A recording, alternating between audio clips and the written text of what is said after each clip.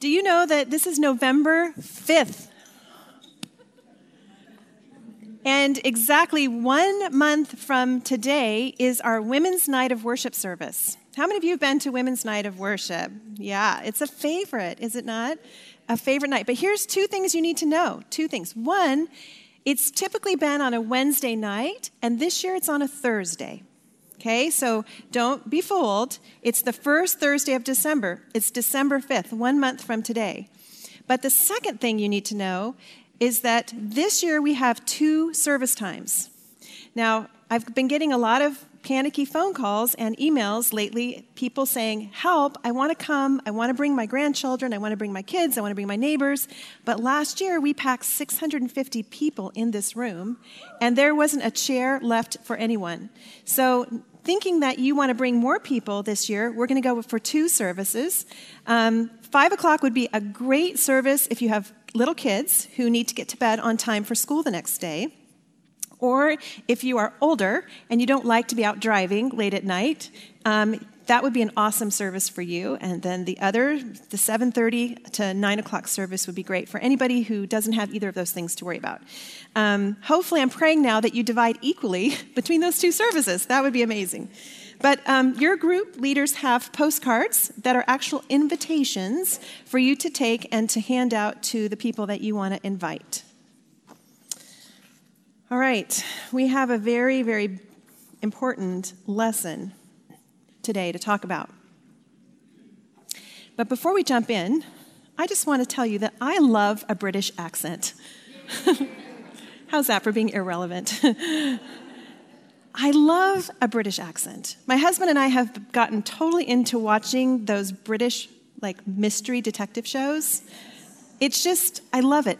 Jamie and I last week slipped out of work and saw a matinee of Downton Abbey. I don't know what it is, but it's like the elegance, the beauty, the British accents. It just all makes me feel like I've been transported into another world and time. And I feel like when somebody speaks in a British accent, they just sound so much smarter, so much more regal. I wish we all had British accents. But here's something interesting. A study was recently published in the Wall Street Journal that studied how people responded to other people with foreign accents. And what they found is that we actually have a lot of biases against people who have a different sounding voice than we do. This is what they said. They said, the further from native sounding an accent is, the harder we have to work, and the less trustworthy we perceive the information to be. It says, researchers found that the heavier the accent, the more skeptical participants became. Now, the underlying reason they identified, which is good news, is actually not based in being prejudiced against a person who has a foreign accent. It really goes back to the brain, that our brains are lazy, and we don't like to work hard at trying to communicate with people who have really difficult accents for us to understand. They said they found that our brains prefer the path of least resistance. Isn't that interesting? Isn't it interesting that we might have some biases that we don't even realize purely because we're lazy in our brains?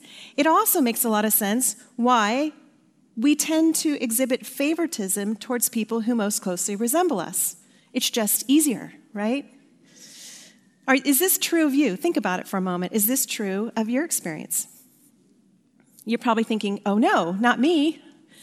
You know, we've lived, those of us who are my age at least, we've had 50 years of American history where we have become quite aware of how racism, gender distinctions, all of these things have impacted our worlds. We were very educated, I think, 50 years ago, 40 years ago, 30 years ago, about the sensitivities that we should have towards other people. And I feel like we're in a generation now who have become quite sensitive to the differences between people. We are aware that partiality and favoritism and prejudice are not acceptable. But let me ask you this. Are you a respecter of persons? Do you pay more attention to certain people because of their physical appearance, because of their cleanliness, because of their perceived status? Do you engage with people differently who dress differently than you do, or who have different skin color, or who speak differently than you do? How do you view people who are disabled? Just think about these things for a moment. I wish I could tell you the stories that I have experienced living life with my son Adam, who's back there on PowerPoint. Because he's physically weak and he's in a wheelchair, he's been treated as being mentally disabled his whole life. Whether it was teachers he was in elementary school and he was on an IEP. If you don't know what that means, it's an individualized education plan. For him, it was an IEP because he had some physical needs. But when he would come into a classroom on the IEP, his teachers immediately assigned him to the lowest reading and the lowest math classes. That continued his whole life. Even though he graduated from honors college at U of O, he wasn't given full-time job opportunities. People would only hire him for temporary stints because they thought he just couldn't handle full-time work. In his high school freshman year, he went into his math class, and his teacher got down into his face and talked in a really loud voice very slowly because she thought he couldn't understand. It also might have been that as a 14-year-old, he had some facial hair. And so he thought, well, maybe she thinks I'm a lot older than I really am. Maybe she thinks I've been held back for years.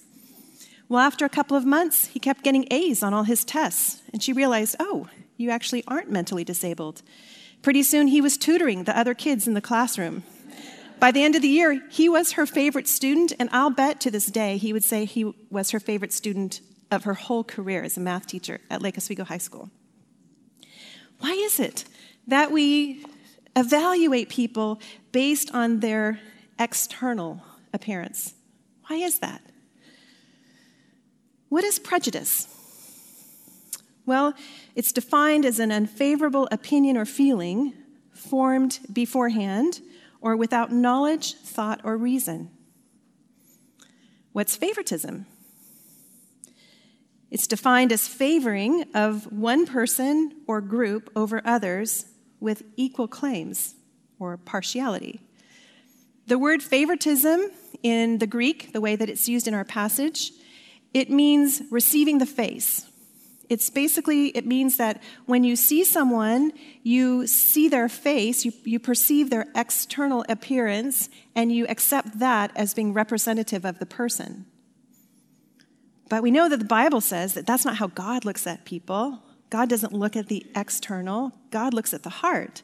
In fact, in Acts 34, it tells us, too, that God shows no partiality at all towards any people because of any distinction in that external way. So do you show partiality towards certain people? I mean, I want you just to be honest for just a moment with yourself. Examine your own heart this morning as we talk about this. Is there a people group? Is there a type of person? Is there a particular individual that you're either partial towards or partial against? Today, James is going to make it clear that favoritism or prejudice is a sin. And as a follower of Christ, he's going to tell us we should have no part of this, none. He's saying that the church is not like the world. Yes, it happens in the world, but the church is not like the world. And so the church must be a place where everybody is loved similarly in Christ. Today, James is going to teach us that faith and favoritism are incompatible. Faith and favoritism are incompatible. And he's going to show us that the way that we behave towards people reveals what we believe about God. So we're going to go through this passage in 3 parts. The first part, we're going to look at the sin of favoritism from James 2, the first 4 verses, 1 through 4.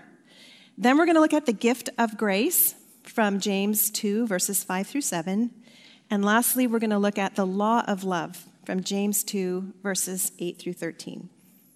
So let's begin looking at the sin of favoritism. Now, you remember when we left off last week, James was reminding us that believers demonstrate true religion. Remember, we didn't like that word religion, but we know what James is trying to say. He demonstrated to us that true religion has three characteristics. It's represented in controlled speech, in how we care for the poor and the needy, and then also in personal purity. Well, now he's bringing up a fourth point. This is a continuation of what he was telling us last week, but the fourth point is addressing the problem of favoritism, because he knows that another common way that the church slides into worldliness is through favoritism, specifically in how the church honors the rich and neglects the poor. So this is what he says, chapter 2, verse 1. My brothers and sisters, show no partiality as you hold the faith in our Lord Jesus Christ, the Lord of glory. For if a man wearing a gold ring and fine clothing comes into your assembly, and a poor man in shabby clothing also comes in, and if you pay attention to the one who wears the fine clothing and say, you sit here in a good place, while you say to the poor man, you stand over there, or sit down at my feet, have you not then made distinctions among yourselves and become judges with evil thought? Now, James is living in an honor-shame culture. And in this culture, it was customary to esteem a wealthy person who would elevate the status of the church or financially benefit the community. There were no banks in the first century. And so what did you do with your wealth? Well, you would wear gold rings on your fingers. And the more gold rings you had, the more wealth you had. So as you engaged in the community, everybody could see how much you were worth. Or you would take your jewels and you would embed them in your coats. And as you walked around, your coat would display how much you were worth. So everybody could see exactly how wealthy that you were. Now, can you imagine if we engaged in our lives with a digital readout that tallied our net worth on your forehead? And everywhere you went, people would look at you and know, oh, you're worth a lot. Therefore, I'm going to esteem you and value you. Or, oh, you don't have anything, so I'm going to dismiss you as irrelevant. You know what would happen in a very short period of time is we would start to believe that that number dictated our own sense of worth, right? It wouldn't no longer be about what's in our bank accounts. It would be, what is our identity? We would forget all about our identity in Christ.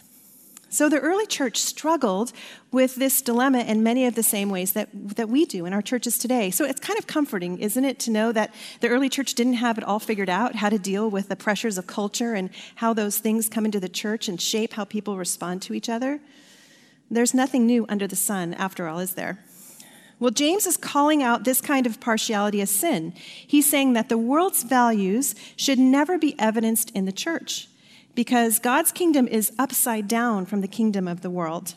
In fact, he defines God's kingdom in Matthew 5:3, where he says, "Blessed are the poor in spirit, for theirs is the kingdom of heaven." So why are we so prone to judge people by their outward appearance or by their potential to add value to our own lives? There was a report in Newsweek magazine not too long ago that actually studied how people evaluate each other in the workplace based on their outward appearance. They actually conducted a survey, and they found that in all elements of the workplace, so whether it's hiring, whether it's politics, whether it's promotions, they conducted a survey that revealed that outward appearance makes a huge impact on whether people are hired, promoted. Let me tell you what they found. They said 57% of hiring managers believe that an unattractive but qualified job candidate will have a harder time getting hired. 68% of hiring managers believe that once a person hires, the way they look impacts whether managers will support them for a promotion or offer them a job advancement. 59% advised candidates to spend as much time on their outward appearance as they do in perfecting their resumes. 61% said that women would benefit from wearing clothing that highlights their figures. 66% said they would hesitate to hire anyone who is overweight. 84% said they would hesitate to hire someone who looked old, even if they were qualified. And 64% of hiring managers said that they believed companies should be allowed to hire people based on their looks. This is the world we live in, right? We know this. We feel this, don't we? This is a world where people value the outward appearance more than they value education, skill, and character qualities. But what James is saying is this can't happen in the church. Yes, this is the world. We know that. But it's not meant to be the church. And yet, sadly, it is sometimes how it is in the church, isn't it? I've been in churches where a wealthy person comes into the church, and they immediately make their presence known. They immediately begin to network with the pastors and the leaders to let people know just how much they could benefit the community. Some people come into the church intentionally looking for that kind of respect and recognition. I've been in a church where a wealthy person comes into the community and they do everything they can to keep that quiet, to keep a low profile, and yet someone will identify that they're wealthy, and the leadership will wrap them into leadership and get them involved and seek to maintain their support and loyalty. I was part of a church many years ago. There was a startup church, and a wealthy couple came to our church, and within a few weeks, they made a proclamation that they wanted to give a large sum of money to the church so the church could buy its own building or build its own building. Well, the pastor quickly enveloped this couple into leadership. The woman actually joined the staff as the church secretary. She was a person who had a lot of broken relationships, and she identified me as being her next best friend. The pastor started putting a lot of pressure on me to be the kind of friend that this woman wanted, that I was to keep this woman happy because she was going to donate a large amount of money to buy a building for our church. This is everything that James is telling us. Do not do this. It will not go well. And actually, this situation ended in ruin. I quit my job over it. This couple left the church over it. Eventually, the pastor left the church, and eventually the church disbanded. This is serious. I'm so grateful today to be part of a church where the pastors and elders are never informed about who gives what. It is absolute confidentiality. There's only one person who actually knows who gives what, and that's the business manager, and it never leaves her office. This is vital to assuring that people are esteemed as equals in the church, and no one is elevated or devalued based on their financial status. Now, what did Jesus model to us about this? Jesus was not a respecter of persons. He never looked at the outward appearance of a person, but he always looked at the heart. And it didn't matter to him whether someone was dressed in fancy clothes or someone was dressed in tattered clothes. It didn't matter to him whether someone gave a big donation or just a widow's mite. He looked at the heart of a person and he valued their love and their sacrifice. Also, Jesus was able to see the potential in people. He looks at Simon, the fisherman, with the impulsive personality, and he sees in Simon the future rock, Peter, powerful proclaimer of the gospel in the early church. He looks at Matthew, a very despised tax collector, and he sees in him a future gospel writer with an eye for details who could record Jesus' life in such detail that it could be read by people centuries into the future. He sees a woman from Samaria by a well who's battered and beaten down, and he sees in her a powerful evangelist through all of Samaria. He sees an angry man named Saul who's got contempt against Christians, and he sees in him a powerful theologian named Paul who's going to bring the gospel to the Gentiles. This is how Jesus sees people. He saw people in the fullness of their potential. He's able to look at the heart of each individual, whether that person was rich or poor, and able to see all that they could become if they trusted in him. And the same is true for us. God sees you. He sees you. He sees into your heart. He sees who you are. He looks at you through the condition of your inner being. 1 Samuel 16:7 says, "For the Lord sees not as man sees. Man looks on the outward appearance, but the Lord looks on the heart." But Jesus also sees you in your full potential in Christ. And that's what we can learn, that we must look at each other through the eyes of Christ. We must look at each other through the eyes of Christ. Think about how we might have looked at Jesus in his day. I mean, Isaiah 53 tells us that he was considered to be a poor man. He had no home. He was from Nazareth. That was a town on the other side of the tracks. We wouldn't have given any thought to anything that could have come from that place. He was not considered to be good looking. Probably would have dismissed him as being average, if not slightly unattractive. And he had no material wealth. He brought nothing with him. Now, the religious people in Jesus' day, they rejected him. Now, the religious people in Jesus' day, they were the scholars. They knew the Old Testament. They knew the prophecies. They knew what to watch for in a Messiah, but they rejected him because he wasn't from the right place. He didn't have the right education. He didn't hang out with the right people, and he didn't have the right power. Well, what about us? Would we have given Jesus the time of day if we saw him? And yet Jesus is the glory of God manifest in human flesh. John 1:14 says, "And the Word became flesh and dwelt among us, and we have seen his glory, glory as of the only Son from the Father, full of grace and truth." So when Jesus came to earth, the glory of God resided in him, and today the glory of God resides in every person who trusts in Jesus as Lord and Savior. Because every person who trusts in Jesus has the Holy Spirit dwelling within her. We are the dwelling place of God's glory, and the church is the collective glory of God's people all around the world. So it's no wonder that James is exhorting us to be different from the world in the way that we see each other. How do you see people around you who are different from you in appearance, in skin color, in dress, or attractiveness?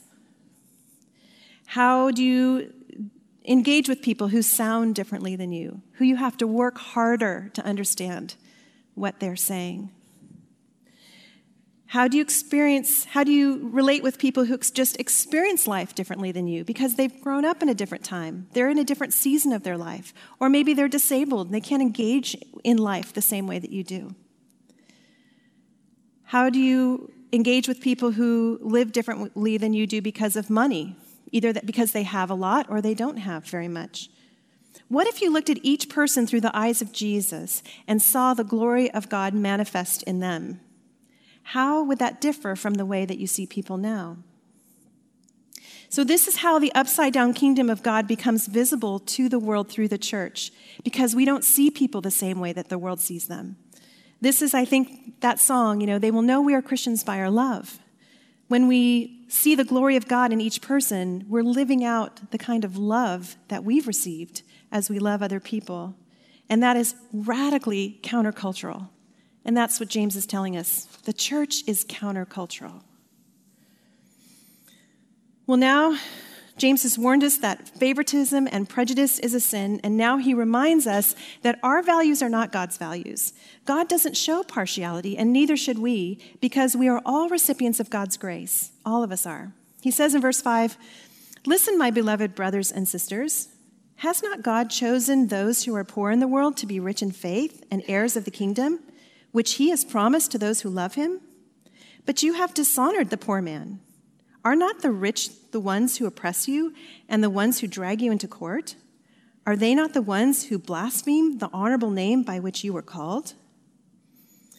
You see, in that day, it was easy for people with wealth and power to exploit the poor.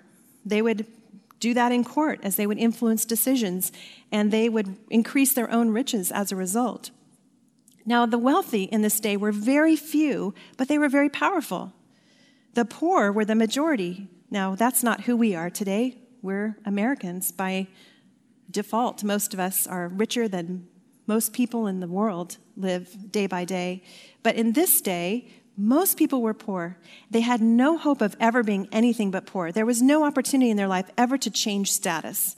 They were poor for life. But God, by his grace, has poured out his favor on the poor in this world. Consequently, the poor are rich in faith because they understand dependency on God in ways that the rich people do not. Now, this doesn't just include people who are poor in material things, in their bank accounts. It includes people who are poor from illnesses, from disabilities, from suffering, from spiritual poverty. These are the people who've been brought low in life are the ones who most experience the transforming power of Christ. So the poor are not just poor in monetary ways, but they're people who experience God in supernatural ways of blessing. Now, the reality is that all people who trust in God are blessed. We know that, whether rich or poor. But what James is telling us is he's saying it's easier for poor people to experience the riches of Christ and to appreciate the riches of Christ because that person has no riches or comforts in life. So the riches of Christ mean that much more. They're that much more dependent on God for their daily needs, for their daily bread, because they can't depend on themselves. I think that's one of the challenges that we face, is that we can so depend on ourselves that we don't understand that kind of dependency on God. We can provide for ourselves, so our challenge is different for most of us. But 2 Corinthians 8:9 says, "For you know that the grace of our Lord Jesus Christ, that though he was rich, yet for your sake he became poor, so that you by his poverty might become rich." That's what we learned in our lesson in James 1:9-11, that the grace of God makes the rich man poor because he can't depend on his wealth, and the poor man rich because he inherits the riches of grace in Christ. Now, let's remind ourselves about what grace is. Grace is unmerited favor. It's unearned favor. And God, we know, saves us. He forgives us and gives us eternal life on the basis of Christ's finished work on the cross, not on the basis of anything that we do to earn that grace. And this grace transcends rich and poor, Jew and Gentile, old and young. Paul expanded on this in 1 Corinthians 1:26-29, when he said, "For consider your calling, brothers. Not many of you were wise according to worldly standards. Not many were powerful. Not many were of noble birth. But God chose what is foolish in the world to shame the wise. God chose what is weak in the world to shame the strong. God chose what is low and despised in the world, even things that are not, to bring to nothing things that are, so that no human being might boast in the presence of God." You know, because our status is changed by God's grace, James is telling us that our standards should also be changed.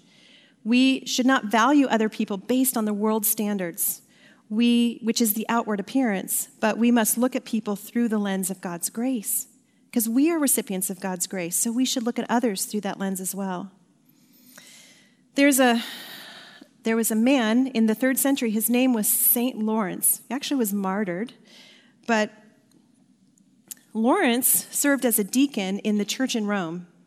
And according to history, he was not only in charge of the holy things, like the chalices in the church and the candlesticks, but he was in charge of what we would call the benevolence fund, the mercy fund.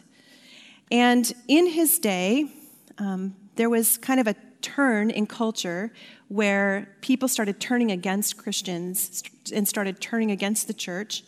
And the prefect, which is the chief magistrate of his day, called him and said that because of this turning of tide for Christianity, that he wanted Lawrence to bring all of the church riches to him, that he was going to take all the riches for himself.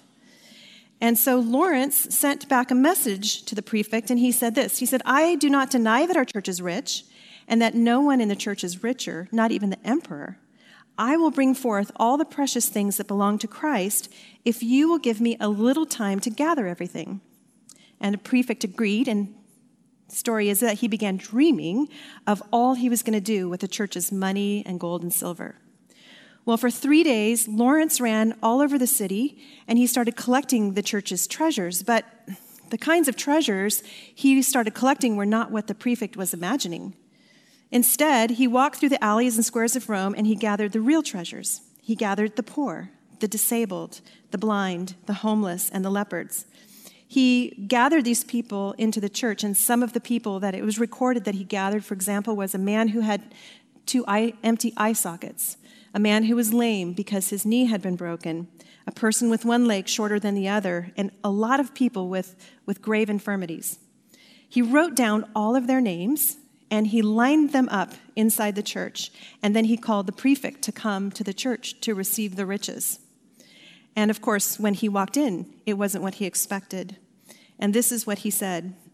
He said, Their bodies may not be beautiful, but within these vessels of clay, they bear all the treasures of divine grace. How beautiful is that? The truth is that we must remember that we are all recipients of God's grace. We are all recipients of God's grace. How have you been made rich in the kingdom of God by the grace of God? Do you have a story to share of how you came to become rich in God's kingdom through salvation in Christ? Maybe you could share that story at your next fellowship in your small group. Who are the human treasures of grace in your church family? Do you see them through that lens of grace? How can you express value and love towards those who take extra hits in the world and need an extra amount of God's grace? Well, let's look at the law of love. So James has told us what God values, and now he is reminding us of the validity of God's word. And the question he's asking, or I'm asking, is, are we actually living out the great commandment by loving our neighbors as ourselves? Because actually, if we're living as being a respecter of persons, if we're showing favoritism or we're exhibiting prejudice, then we're actually, he's saying, guilty of breaking the whole law. Verse 8, he says, if you really fulfill the royal law according to the scripture, you shall love your neighbor as yourself, you are doing well. But if you show partiality, you are committing sin and are convicted by the law as transgressors. For whoever keeps the whole law but fails in one point has become guilty of all of it. For he who said, do not commit adultery, also said, do not murder. And if you do not commit adultery but do murder, you have become a transgressor of the law. So he's referring to the great commandment. The great commandment is love the Lord your God with all your heart, soul, mind, and strength, and love your neighbor as yourself. So he's calling this the royal law because love is at the root of all ten commandments are rooted in love, and the summary of the two greatest commandments are also rooted in love. Because if you love God well and you love your neighbor well, you won't break any of those commandments. You'll obey him fully.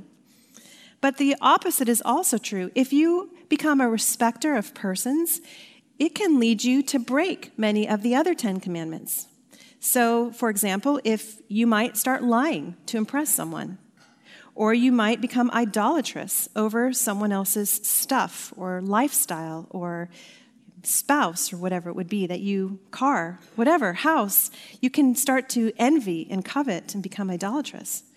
Or you might mistreat your parents to get your inheritance early so that you can buy more stuff to be like the people that you envy or people you want to be like. Or you could succumb to sexual temptation with someone you perceive to be important or influential in your life. You see, it's a slippery slope. That's sin. That's the nature of sin. It's a slippery slope. Once we head down the path of partiality, sin can escalate. And if we're capable of disobeying one commandment, then certainly we're capable of disobeying many of the other commandments. So he says in verse 12, so speak and act as those who are to be judged under the law of liberty. For judgment is without mercy to one who has shown no mercy. Mercy triumphs over judgment. See, mercy and judgment both come from God, and God looks at our hearts. So when he looks at our hearts and he sees repentance and faith, he meets that with mercy. But if he looks at our hearts and he sees rebellion and unbelief, he meets that with justice. Now remember here, James is speaking to believers, so this is not about salvation. This is not about condemnation. There's no condemnation for those who are in Christ Jesus. But he's reminding us that we have been set free by the law of liberty. We've been set free. So we have the ability to live like people who are free from the bondage of sin. We don't need to live in bondage to sin. We've been set free. So we've been set free because we've been recipients of God's mercy. Therefore, we can extend that mercy to other people. You know, again, James is telling us what he's been telling us all the way through our study so far, and that is that what we believe should dictate how we behave. If we believe this to be true from God, if we believe that we're recipients of mercy and love, then it should manifest itself in how we treat other people. The truth is that we must love others with the same love we receive from Christ. We must love others with the same love we receive from God. Faith always expresses itself through love. But love is, as you know, if you're married, or even if you're not, it's an act of the will. It's not always an emotion. It's a decision. It's a choice. When we choose to love others the way that God loves us, we bring glory to God. We demonstrate the fruit of the Spirit. The fruit of the Spirit is love. So when we choose to love, we bring glory to God.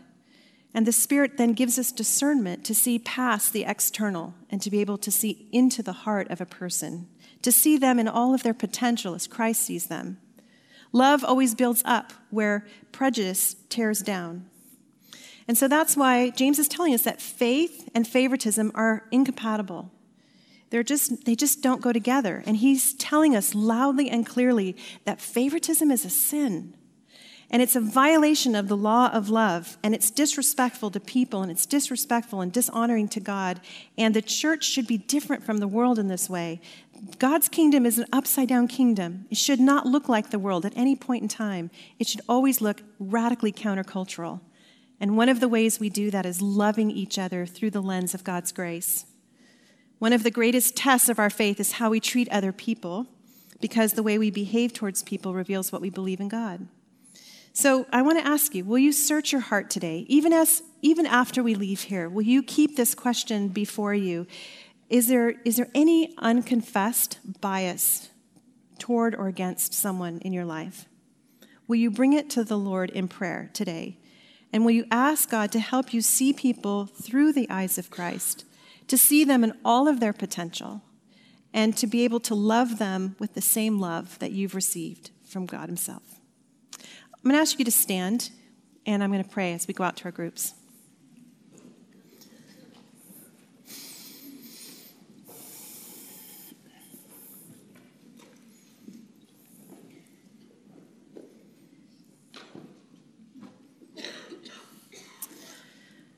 Father, it seems every week James is just putting his finger on places in our hearts that make us feel uncomfortable, because your word spotlights places in our own heart that need attention. And we're a bit uncomfortable right now, because I'm sure for all of us, we don't treat people the way that you would like us to. We don't value people the way that we should, because of the grace, the mercy, and the love we've received from you. And Lord, I just ask on behalf of all of us that you would help us. That's not our intention. We want to love people well. We don't want to be like our culture. We want to be able to be instruments of your love and mercy and grace. We want to see people as you see them. Thank you that you see us not as we truly are, but as who we are in Christ. You see us in all our potential. And so we pray that you would help us to see other people in all of their potential, and that we might come alongside and love and encourage them and not show favoritism or bias or partiality. Help us, Lord, to be so radically different as your church that our example is transformative of our culture. Let us impact culture and not culture change the church. And so, Lord, we just say to you, help us, please. We need your help. And we believe that you can help, because we believe in the power, the transforming power of Christ. So we pray in his name. Amen.